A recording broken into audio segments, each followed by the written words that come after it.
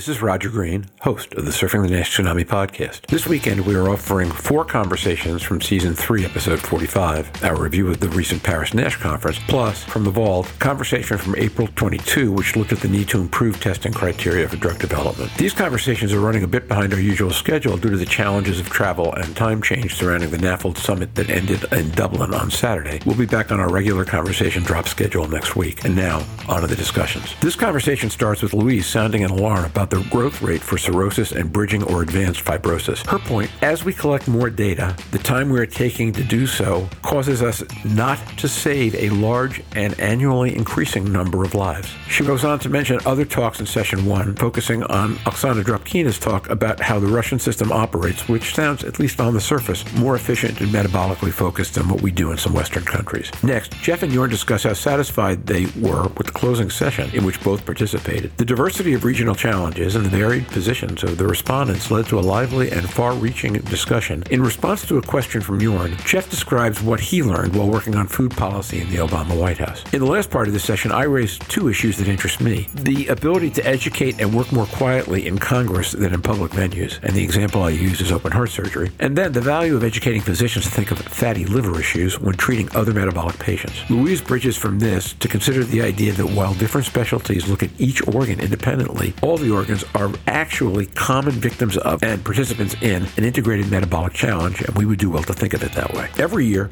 Paris NASH provides some of the strongest scientific content found in any program, coupled with an innovative look at fatty liver disease in the context of world health. This conversation touches on what emerged as some of the high points of a fascinating and important meeting. So, sit back, listen, enjoy, learn, and when you're done, join the dialogue on our LinkedIn discussion group.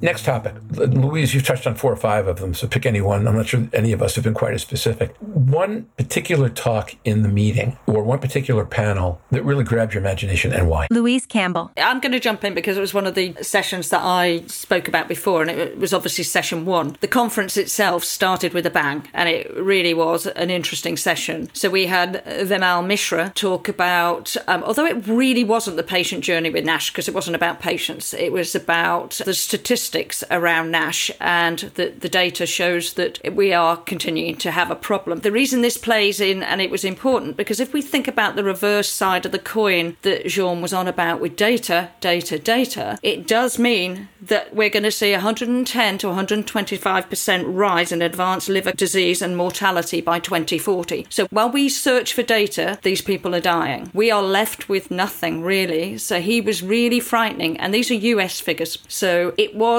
the scale and the level. We can carry on collecting data for the next 10 years, which will take us to 2032. By 2040, we've got a massive problem because obesity is being driven and all of that. So when we talk about finding disease early, we need to do that. Not only did Fayez Zanand talk about the cardiac metabolic factors, he also mentioned that we always look at fibrosis as being an F2 and above being causes of all-cause mortality. He put that into perspective. It's a very minor perspective in all-cause mortality, really. We just focus on the liver side and which part of that fibrosis drives it, which I thought was an interesting aspect. And then I think we had Oksana Drobkina, who did an excellent session on NCD location that Russia do. 18 and above, everybody gets a free health check by the country looking for comorbid systems for NCDs. Now, that would be very easy to add NAFLD because they're looking for type 2 diabetes, and they did a screening ECG, so you could add a screening FibroScan. You assess everybody coming out of adolescence and puberty, and then there wasn't a rescreen if there was no problems until they were 45. This is doable, but the bit that entertained me was the bit about the lifestyle coach. To me, that's a nurse in any other language and in any other area. We have most of those skills and can be done. And when we had the episode the other week, we were talking about low-hanging fruit. You use what you've got, use it better. And these people are skilled, these nurses, these cardiometabolic, these diabetes nurses. But I think the other thing I took away from her was the dietary information. In patients with NAFLD, you only needed to lose 5% body weight. That's a far achievable weight loss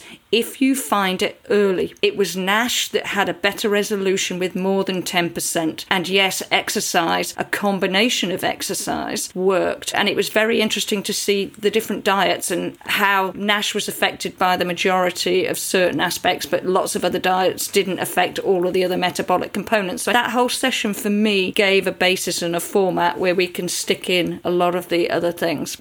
We have to do something. Each liver at a time is an outcome for me, and that's what obviously I drive early diagnosis and access to those toys, but we have to do something. Jörn Schattenberg. I agree, Louise. It was a fascinating session, and I agree the projections Homi Razavi did as an update 2040. He said they had much more data to integrate now. Numbers stay the same, keep on increasing. Right now, there are liver diseases more prevalent in terms of HCC, like HBV and Hep C still, but the way this goes up is really troublesome. And additional comments on this session, I share your perception this was special, the integrative care. I would have liked to see a nurse with you there. I think I mentioned that in our session, Jeff, and might be one way forward to really integrate healthcare for these patients. Okay, Jeff, you want something? You go before me. Jeff McIntyre. Yeah, I'm going to log roll a little bit and just talk about how great I thought our session was that Bjorn and I were in, that it was much more wide-ranging than I had anticipated, I think. You know, I'm up there ready to talk about the necessity of the patient involvement in things, but especially when Jeff, did you prepare a talk too? I had like 15 slides sitting on the computer and I didn't get to show them. I did. I regret my time away from other things, from having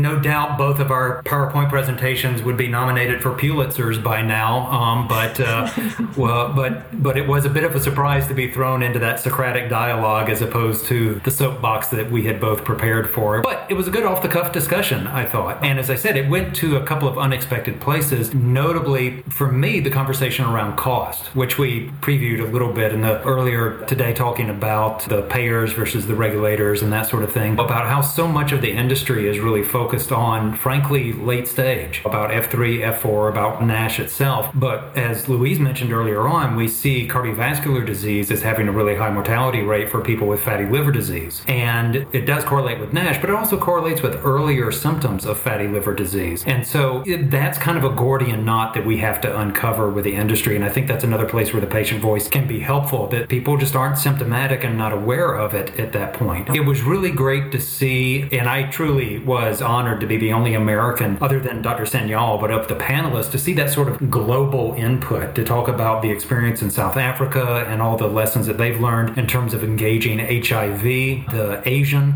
experience, which certainly has a big lifestyle component, and they talk a little bit differently about how they have engaged other non-communicable diseases. And then our friends from Mexico, including the government official that was seated next to me, and about how they're engaging it. And we hear a lot of buzz basically going on about Mexico and some of the efforts that they're doing there. And this panel really got a chance for them to shine and talk about the history of some of the work they've done. But we're also, we have now actually a government official on stage other than the FDA talking about how they can move forward in this area. Let me just jump in. I agree, Jeff. I tremendously enjoyed the session. Unfortunately, some people left early. That's always what happens. So we had a smaller crowd in place, but it was a lively discussion. Everybody brought his views. And, I've almost meant to ask you about your experiences from working with White House administration around the patient's aspects, because obviously I agree. This is what we need to do. We got to involve politicians. And I even take it one step forward. I'd like to see someone coming out, disclosing his fatty liver disease and taking like a role model to lead us in the political discussion, to be able for people to connect and make this priority in diverting health resources to it. Yeah, I couldn't agree more with that. It really speaks to the issue of stigma, that we haven't had anybody come out and talk about this. Whereas I've got lots of patient stories, none has really been at that celebrity level. And most people, as you know, with the stigma of liver disease still associated with alcohol-related cirrhosis. And it's tough to get people to come out with that.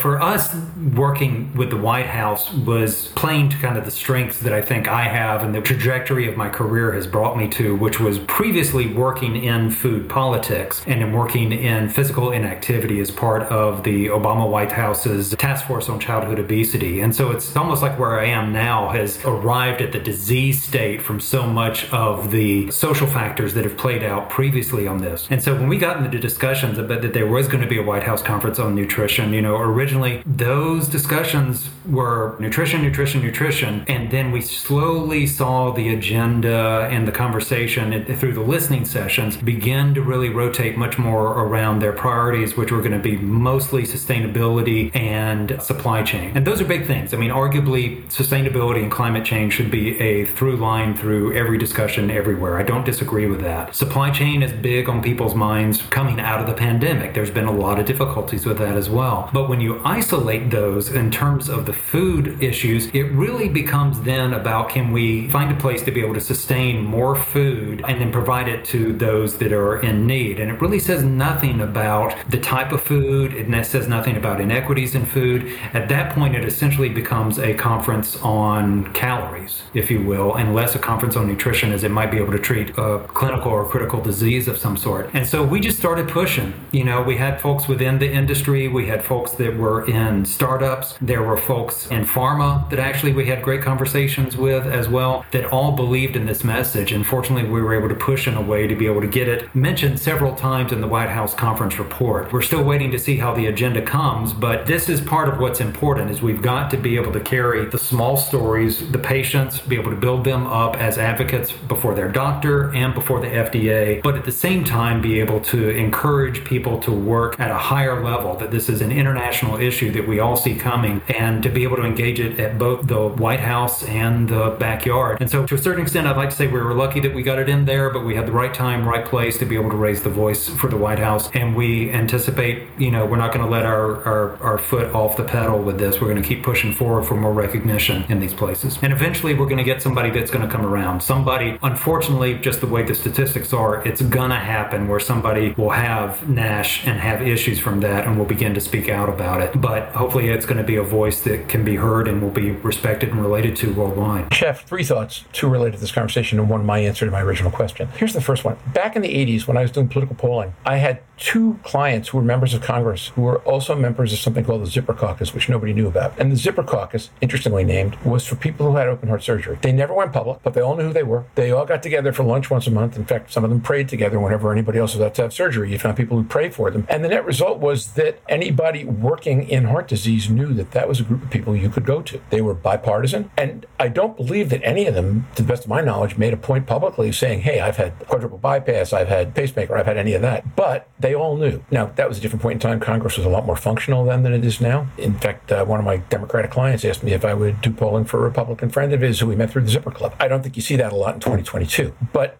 my point is that in Washington, at least, things can move in ways that are quieter than in the world of public celebrity advocacy, number 1. Number 2, completely different point. I suspect that we will not have as much success going after F1 and F0 by getting people to do drug studies that have outcomes attached to them, because it's going to take forever to get to those outcomes, even if you measure surrogate endpoints. However, if we do a good enough job of educating physicians and other healthcare professionals about the nature of metabolic disease, and they come to an understanding that a lot of these drugs are going to work in more than one situation. Fade back to the conversation that I shared about Wegovy and Ozempic, and now roll into that the dual and the triple agonist for obesity and all the things we're learning about SGLT2s. And we get to a place where a drug might not need to have a NASH approval if we've done a good enough job of educating the profession of how all these pieces fit together. I think that's a much more practical strategy, frankly, than waiting to get drugs approved for F1, NASH, or for NAFL, period. I'm just going to jump in on that, because I think that was also something that Faraz Anand was talking about. He mentioned the fact that we all think our organs are the result of the injury from the other organs. So we always look at it as an organ-centric disease. And I think his phrase was, which was a beautiful phrase, our organs aren't necessarily the victims, they're all the victims of a set of risk factors. That's very much the way we should be looking at it. That brings in this whole AI back reading, looking at all of the common risk factors and then assessing for every disease and putting in that plethora of tests. So you get your ECG, you get your FibroScan, you get your whatever, you get your FIB or ELF, and you do that through and you assess for which set of fibrosis, because he talked about fibrosis being more or less equal, every organ fibrosis. What also interested me, and I thought was a very good session, was Cyril Cause's one about the diabetes populations, the 5 categories, and you can pick out which ones are going to get kidney failure and heart disease, and they all have NAFLD. Those now real subpopulations that we can pick out, that means we can target better. So yes, it was a great conference for looking at things like that. Still, we cannot diagnose if we can't get a routine screening. Despite the rate of increase, we're struggling. I don't disagree, and I didn't mean to convey anything to the effect that we weren't. I was simply asking, do you try to climb the 30-foot wall or the 6-foot wall? And even if after you climb the 6-foot wall, you've got 3 more 6-foot walls to climb to get to where you wanted to get to in the first place, it's probably easier to do it that way. And now, back to Roger. We hope you enjoyed this recording. If you have any questions or comments about the content of this conversation or the entire episode, please send an email to questions@surfingnash.com. We will be back next week to discuss some recent exciting drug trial results and what they portend for the next couple of years in drug development. In the meantime, stay safe, surf on. We'll see you on the podcast. Bye-bye now.